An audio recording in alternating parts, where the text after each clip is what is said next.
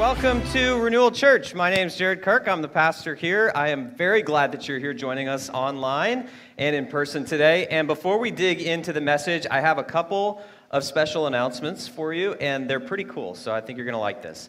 Number one is, Judith alluded to this earlier, we have a Christmas Eve experience that's online only that we're setting up just for you, and it's going to be 20 minutes long. We're going to talk about the real meaning of Christmas. We're going to get straight to the heart of Jesus. We're going to share a great song with you. We're going to have a Christmas reading. The whole thing's going to take 20 minutes, and it's for you to watch with your family. We'll get there. Can you get could you try to get the thing out of my voice, please? Thanks. So while she's working on that, I'm going to continue. So we're going to do the Christmas Eve experience. And the reason that we created this is because so many of us are going to go home to our families on Christmas Eve, and we're going to be able to, actually have a meaningful conversation about Jesus and the real meaning of Christmas. So I hope that you'll join us for that. You can download the link from our weekly email. You can get it from our social media accounts. You can watch that anytime that is convenient for you and your families on Christmas Eve. So that is number one. Here's the other thing that I needed to let you know about is our church has concluded. We've been in basically a 6-month-long process to find a new full-time worship pastor for the church. And Dusty has been leading for us, and he's done an incredible job. Dusty actually approached me. He has. And we're going to do more of that next week. I hope that you'll watch online or come in person because we're going to celebrate Dusty right next week. He's going to be here, and we're going to thank him for his service to the church. Dusty approached me and said, hey, I have a passion for worship. I have a passion for the Lord, but also I'm in school full-time to be a pharmacist, and those two competing things are attention. So could we find someone to do this? And I could support that person. I said, you got it, bro. Love you. I'm for you. And so starting on December 20th, we have a new worship pastor. Cameron Baldwin is going to be coming here to lead worship for us. Some of you saw him lead worship several weeks ago at Renewal. That's him. That's the guy. You'll meet him December 20th. So make sure you tune in online or watch in person. You'll get to see him lead for the first time. And he's also going to lead some music for that Christmas Eve experience. All right. Let's talk about Christmas Isn't Canceled. Christmas in the Kirk house is loud. It is really loud. We didn't used to be loud people. I wasn't a loud person. Heather wasn't. I was a little loud. Heather wasn't a loud person. And then we had kids, and there it is. Now it's unbelievably loud. It's when Christmas happens, we come downstairs. I do breakfast, so I go in, I get the eggs and the bacon and the pancakes, and I do all that. And Heather gets coffee and does whatever. I have no idea what she does. And the kids come downstairs, and after breakfast, we just absolutely, I think for tradition's sake, we read Luke 2, the Christmas story, and then we destroy presents. We are not slow present openers. We are rip into them and destroy them, except for Amelia. She's a little bit slow at everything. She walks slow, she eats slow, and she'll tell you it's because she is enjoying it. And we love that about her. But the rest of us are just tearing things apart, and it's loud. It's loud and it's chaotic, but there's also a way in which it's peaceful. Because when our relationships are right with one another, there's peace, even if things are loud and out of control. And I think that might be a little bit what the first Christmas was like. The first Christmas, when you look at a nativity set, it's all peaceful, and they're all just standing around silently, looking at the little sleeping baby. But it wasn't like that at all. I mean, it was like they showed up to the hotel and they're like, oh, I'm sorry, we're fresh out of birthing suites. If you want to try the barn, you're welcome to. And so then they go out there. Mary gives birth. That's not a quiet thing. They're surrounded by animals. That's not a quiet thing. And then you have a baby. And I don't know if you've been around babies, but they do a lot of eating, pooping, and crying. That's not a quiet thing. It was probably loud and chaotic. There was a lot going on. And yet, there was something profoundly peaceful about it because this baby, at the first Christmas, Jesus, had come to reconcile the relationships between people and God and between people and one another. That Jesus came to bring peace. The first Christmas was all about peace. And in Advent, we also wait for the second return of Jesus, which is all about bringing peace to this world. Listen to the announcement that the angels made at that first Christmas. The angels showed up to the shepherds, and here's what they said, Luke 2, 13 through 14. Suddenly, a great company of the heavenly host appeared with the angel, praising God and saying, Glory to God in the highest heaven, and on earth, peace to those on whom his favor rests. We desperately need peace with God that leads to a peace with other people. And according to the Bible, that this is something that we just don't seem to possess in and of ourselves. Literally every part of human history, as far back as we have recorded, there has never been a time of perfect peace. That we need God to enter into our world and bring peace into the middle of the chaos. And I think that's still true today.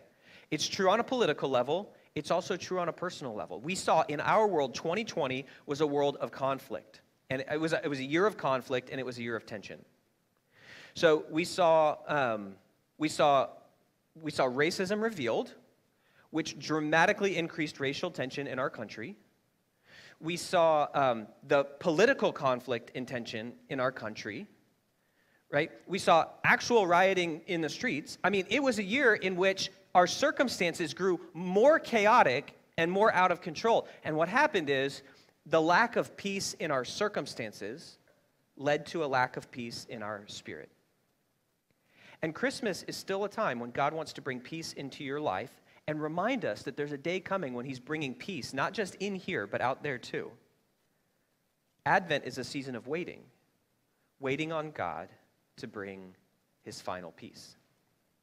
So that's why we're looking in Isaiah chapter 9 today, to learn about the kind of peace that this world needs, the kind of peace that we need. And we're in a series called Christmas Isn't Canceled, because your Christmas plans might be canceled this year, and that might be a good thing, but there's some things about Christmas that you just can't cancel, things like joy and peace and hope that are just true and are there and available for you no matter what is happening in the world around you.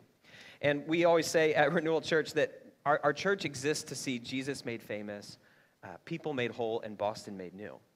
And that can't happen unless our church experiences the peace of God and then also brings the peace of God into the world around us, into every sphere of influence in which we go. So let's turn to Isaiah chapter 9, and I'm going to read the whole thing, and then I'll point a few things out. Starting in verse 2, here's what it says. The people walking in darkness have seen a great light. On those living in the land of deep darkness, a light has dawned. You have enlarged the nation and increased their joy. They rejoice before you as people rejoice at the harvest, as warriors rejoice when dividing the plunder. For as in the day of Midian's defeat, you have shattered the yoke that burdens them, the bar across their shoulders, the rod of their oppressor. Every warrior's boot used in battle and every garment rolled in blood will be destined for burning. It will be fuel for the fire. For to us a child is born. To us a son is given, and the government will be on his shoulders, and he will be called Wonderful Counselor, Mighty God, Everlasting Father, Prince of Peace. Of the greatness of his government and peace there will be no end. He will reign on David's throne and over his kingdom, establishing it and upholding it with justice and righteousness from that time on and forever. The zeal of the Lord Almighty will accomplish this. Now, a few things this text shows us about peace. And here's the first one. We see the source of peace. This text was written by Isaiah, which is probably supposed to be pronounced Isaiah. And Heather always just like rolls her eyes when I say that because it's kind of pretentious to change the way that everybody pronounces Isaiah. He lived about 700 years before Jesus, and he lived during the reign of several kings, including Hezekiah. Now, I wanted to show you something that they found when they were excavating the first temple period in Jerusalem.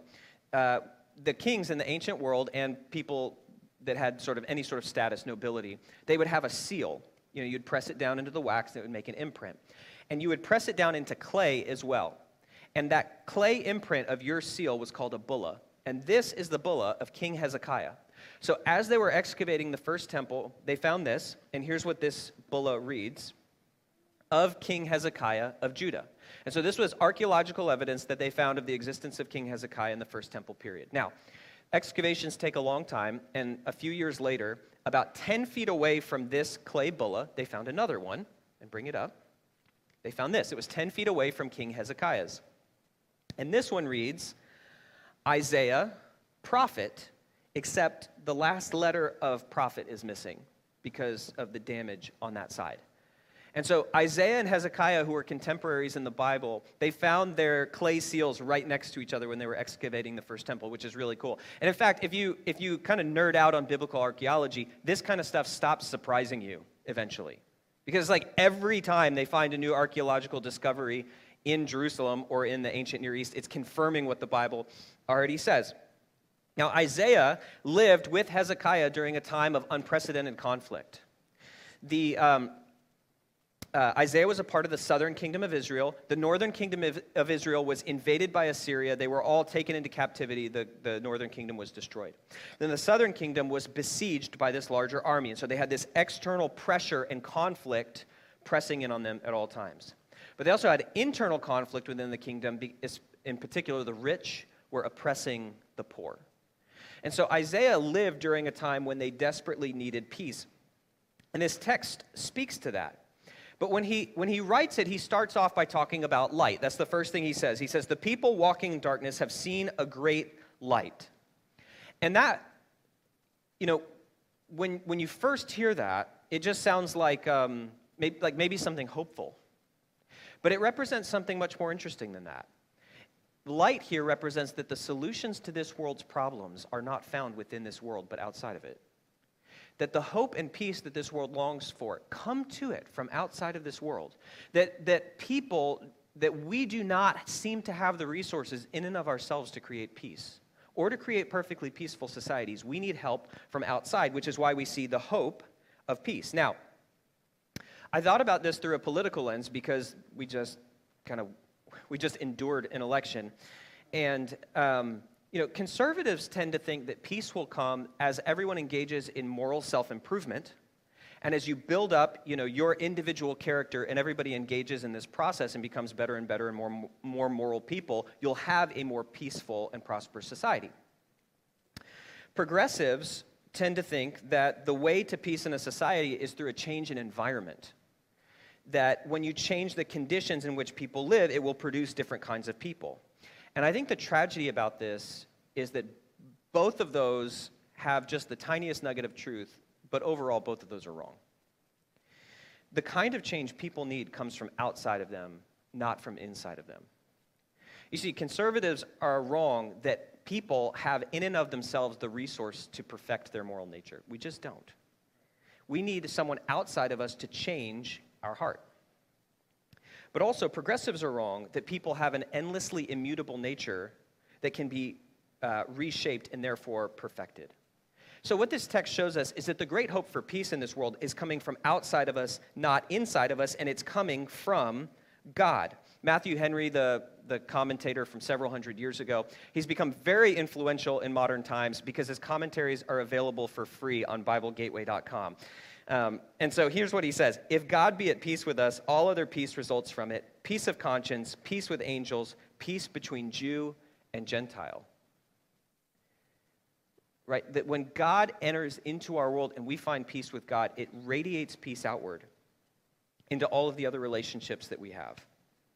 Internal, through conscience. Supernatural, peace with angels. And peace between Jew and Gentile speaks towards ethnic reconciliation. And so the promise of the text is God is going to do this.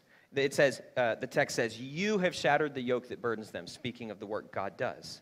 This is important because there are enemies of peace. You cannot defeat yourself. You cannot defeat Satan on your own. You cannot defeat death on your own. You cannot defeat sickness on your own. But God can, and God will. So the source of peace is God. Here's the second thing the text shows us, the Prince of Peace. Verse 5 says, kind of language that we wouldn't use probably as much as modern people, but it says, every warrior's boot used in battle and every garment rolled in blood will be destined for burning, will be fuel for the fire. And all that simply means is that there's a day of peace that's coming, right? So there's no more weapons of war. Isaiah also has a famous verse in another place where it says they will beat their swords into plowshares, that there is a day when the marks of war are absent from our society. And verse 6 tells us why, and it's very surprising. It says, for to us a child is born. And the government will be on his shoulders, and he will be called Wonderful Counselor, Mighty God, Everlasting Father, Prince of Peace. And so in this incredible verse, we see that God is going to come to earth himself as a baby, that he will be a king, that he will have, because we see all these divine titles, and he's going to rule this world himself. He's going to defeat every enemy, and he's going to draw people to himself. Now, Isaiah said this about 700 years before Jesus was born, which would be like someone from the 1300s. I mean, think about that. That's before America, that's before Columbus, that's before the Reformation, saying, and the first black president of America will come from Chicago. You know, it's like 700 years. And he says God himself is going to do this. Now, I think I've tried to think very deeply about this week about why God chose to do it this way. And I'm not 100% sure, you know, like who can say like, well, this is why God's plan worked out this way. But we know this, that the plans of humans haven't worked. And that if you think that a earthly king, that a human king is ultimately going to bring peace, you're deceived. Human kings create peace through superior firepower. That's how they do it. And so something had to radically shift, apparently.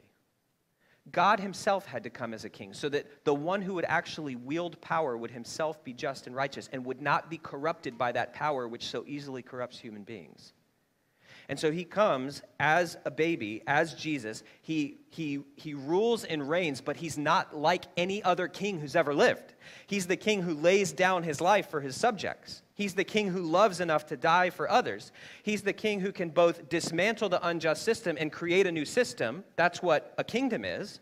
And he's the king who also can turn the hearts of people back towards their creator. And so he does both that internal work that we need and that external work that we need to create a society of perfect justice and perfect peace. And that is something that only God can do. And that's something that he does through his grace, not just through his power, but through loving us enough to die for us, to draw our hearts to himself. And so the text shows us that the Prince of Peace, that this baby, this human baby that's also divine, is the way to peace. And that no other way is ever going to accomplish what we long for. The third thing we see in this text is the cost of peace. Now, the cost of peace, according to this text, this particular text, is that you submit yourself to the lordship or the kingship of Jesus. It says, according to Isaiah, it says, he will reign on David's throne and over his kingdom. So he's reigning, and our role is to follow the lordship, to come under the kingship of this king. That's the cost of it. And it is precisely this act of turning away from our self-rule and putting ourselves under the rule of God that leads to peace. And this is something Pastor Tim Keller explains better than I do, which is actually most things. We should probably just listen to his sermons most Sundays. But instead, I'm sharing a quote with you where he explains this concept. Here's what he says. The most fundamental and important peace is peace with God. The natural human heart wants to be king, so it is hostile to God's claims of lordship over us. Until we see our instinctive hostility to God's authority, we can't understand one of the great deep mainsprings of all human behavior. We are committed to the idea that the only way we will be happy is if we are wholly in charge of our lives. Of course, this self-centered desire to command and control leads to conflict with other human beings. So hostilities with God lead to hostilities with others. There is no peace on earth because there is no peace with God. The cost of peace to us is that we bow our knee before the lordship of Jesus. That's the cost we pay. However, there was another cost to pay for peace. And it was costlier, and it was the price Jesus himself paid. On the cross, Jesus died in your place for your sins. He absorbed the wrath of God so that the conflict, the enmity, the Bible calls it, between you and God could be destroyed. And where there was conflict, now there can be peace. When the Bible speaks of peace with God, it's not talking about like the warm, fuzzy, subjective feeling of peace. It's talking about how two kings engaged in war reconcile and sign a truce or a treaty. It's that kind of peace. So we've moved from being enemies with God to being friends of God because Jesus paid the cost for our sins on the cross. Sometimes we say that salvation is a free gift, and it is. Like this Christmas when I give Heather a gift. I'm not going to charge her for it. But it's not because no one paid for the gift. It's because I paid for the gift. In fact, a gift that costs me nothing is almost meaningless because there's no sacrifice in it. Pastor Gene Getz talks about this reality. He says, salvation is a free gift from God, but it cost Jesus his life to give it to us. And it may cost us everything to accept and embrace it. So the cost of peace to Jesus was his life on the cross. The cost of peace to us is the surrender of our will to him, the lordship of Jesus in our lives. That's the price of peace. You know, when you leave here today, what do you do with this? You say, great, I have to go home and be peaceful. Don't come to the Kirk house. It's going to be tough there. It's loud. I already warned you. I think the way forward for this is there is an aspect of this in which the truth that God gives us is a grounding foundation in our lives. We talked about that last week with hope. We don't hope because we're optimistic as Christians. We hope because there are some things about God that are true. And in the same way, we can choose to live with peace as followers of Jesus, not because we say like, well, I'm sure it'll just work out in the end. But because of who God is and everything he's done for us in Jesus, it can destroy anxiety so we don't have to worry because we are objectively at peace with God. And so it makes sense to feel subjective peace with God. But I think there's another way in which not only is it about what we feel, but it's about what we do with our hands. You see, Jesus said, famously, blessed are the peacemakers. Peace is not just something you experience, it's also something you bring into the world. And so I wonder, for us, what would it look like to be peacemakers in our lives this Advent season as we're heading towards Christmas? And one way to get at that is just to ask the question, where am I lacking peace in my life? Where am I lacking peace? Because that may be the exact place God is calling you to bring peace and to work towards reconciliation, to work towards peace. And so, where is there a lack of peace in my life? Maybe there's a lack of peace in your relationship with God. This is the first place to start. You know, the first thing before you wander off into the world trying to bring peace and fix all the problems out there is to get right with God here. And turn from your self-rule and bow your knee before Jesus and say, I need a king to rule my life. And I need a Savior to forgive my sins. I need a Savior King who loves me and who died for me. And then you can find peace. Romans 5:1 says, therefore, since we have been justified through faith, we have peace with God through our Lord Jesus Christ. When Jesus is your king, he's also your Savior. And at the end of the message today, I'm going to pray and give you a chance to put your faith in Jesus, to turn and to follow him and to have peace with God. And you will always struggle to have peace in your other relationships until that peace is settled because of the self-rule in your life. All right, let's keep asking that question. Where is there a lack of peace in my life? Here's the second one. In my spirit. In my spirit. 2020 has caused unbelievable amounts of inner turmoil for people. Anxiety, depression, discontentment. Discontentment has been a huge one. For some people, it's been depression or even despair.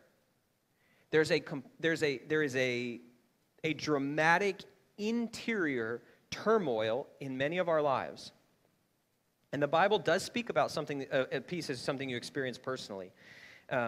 One way that the Bible gives us to bring some of God's peace into our lives is to fill our thoughts with God. I mean, you know, the way your thoughts go is the way your life goes. You know, your thoughts affect your emotions, affect your actions, affect everything there is. And so listen to this scripture from the Bible. Isaiah 26:3 says, you will keep in perfect peace all who trust in you, all whose thoughts are fixed on you. And so there's something about fixing your thoughts on God that brings peace into your life. Now, this is not a, hey, you never need to see a counselor or a therapist, right? This is not, hey, mental health isn't a real thing, but this is just true. This is one of those things that's true for you no matter where you are. Maybe you deal with a little bit of anxiety. Maybe it's crushing and it's binding you to where you can't leave your home right now. Like, wherever you are on that spectrum, this verse is still true, that if you fix your thoughts on God, God will increase the peace in your life. Because you're fixing your thoughts on something that can't change. And I've thought a lot about this year because so many of my family and friends and neighbors that don't know the Lord, they don't have any perspective outside of the world. And so all they have is 2020, you remember that? That's it. That's the whole thing. And whatever CNN or MSNBC or Fox News or Breitbart or Pick Your Crazies, like whatever it is, like that's their whole world.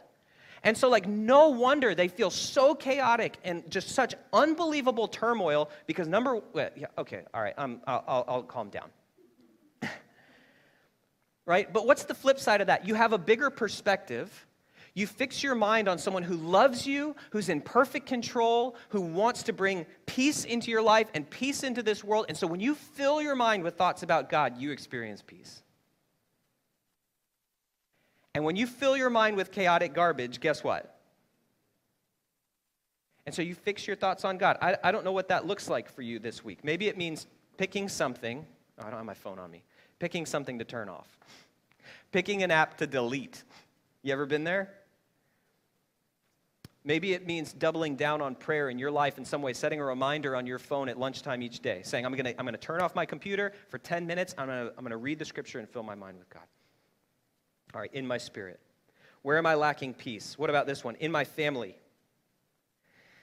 The Christmas season brings more family into your life, even if your plans have changed. Even if you're not going to see your family, chances are you get a call from family wondering whether or not you're going to come see family. Right? Like, there's just going to be more family in your life, and sometimes there's a serious lack of peace. And the Bible has this one verse that I always think about in my family when it comes to peace. It's not about family, but it is about peace. Here's what it says. If it is possible, as far as it depends on you, live at peace with everyone. That should be my life verse. If it's possible, as far as it depends on you, live at peace with everyone. It may not be possible, right? You can't not mandate peace in all your relationships. In fact, that will lead to a false peace that will lead to destroyed relationships, right? So if it's possible, as far as it depends on you. So let me ask you, in your family relationships, are there any relationships where you haven't done, as far as it depends on you? There's something else you could do. You could have a conversation. You could sit down. You could pick up the phone. You could work for peace. You could try to work something out. Maybe you could forgive something. Maybe you could overlook something and discover some peace in your family relationships. Maybe there's some bitterness that you need to bury. Peace in your family here is not a guarantee as far as it depends on you. But make sure you've done every last thing possible. So maybe God's calling you to do that. Maybe there's a name of someone in your family that he brought to mind. You need to share that with someone you came with today or email a friend. Here's the last one. Where am I lacking peace in my life so that I can be a peacemaker? In my church. Advent is an excellent time to evaluate your relationships with people in your church, your small group, your friends at church, and ask, am I living at peace with everyone in my church? The church was intended to live in unity, to forgive one another, to practice unity across racial lines and ethnic lines, to do the hard work of building a community. Colossians 3:11 says this, bear with each other and forgive one another if any of you has a serious grievance against one another. Forgive as the Lord gave you. Now think about that verse for a second. First of all, it says bear with each other, which means there's going to be some people in your church that need bearing with. And that means that sometimes you're going to be the person, and I'm going to be the person in the church that needs bearing with because we are hard to live with. And then it says, forgive one another, which you know what that means is we're going to hurt each other. Not on purpose, hopefully, but it happens when you live in relationship with other people. It says, if any of you has a grievance against someone, forgive as the Lord forgave you. So where in your church relationships are you lacking peace? And I'm not saying you have to do all of these, but where is God speaking you today?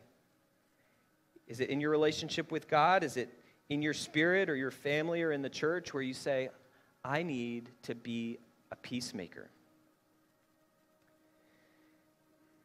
Now, as we close our service today, Christmas is coming. And when you wake up on Christmas, it may be crazy loud this year, or it might be abnormally quiet. But when you have a relationship with the God of peace, He brings peace in your spirit. He brings peace in your relationships. And with faith, you can look forward to the day when He's going to bring peace to this world. We have hope during this Advent season. We have hope this Christmas that one day God will bring perfect peace to our world through the return of Jesus. And in the meantime, let's wait and work for peace.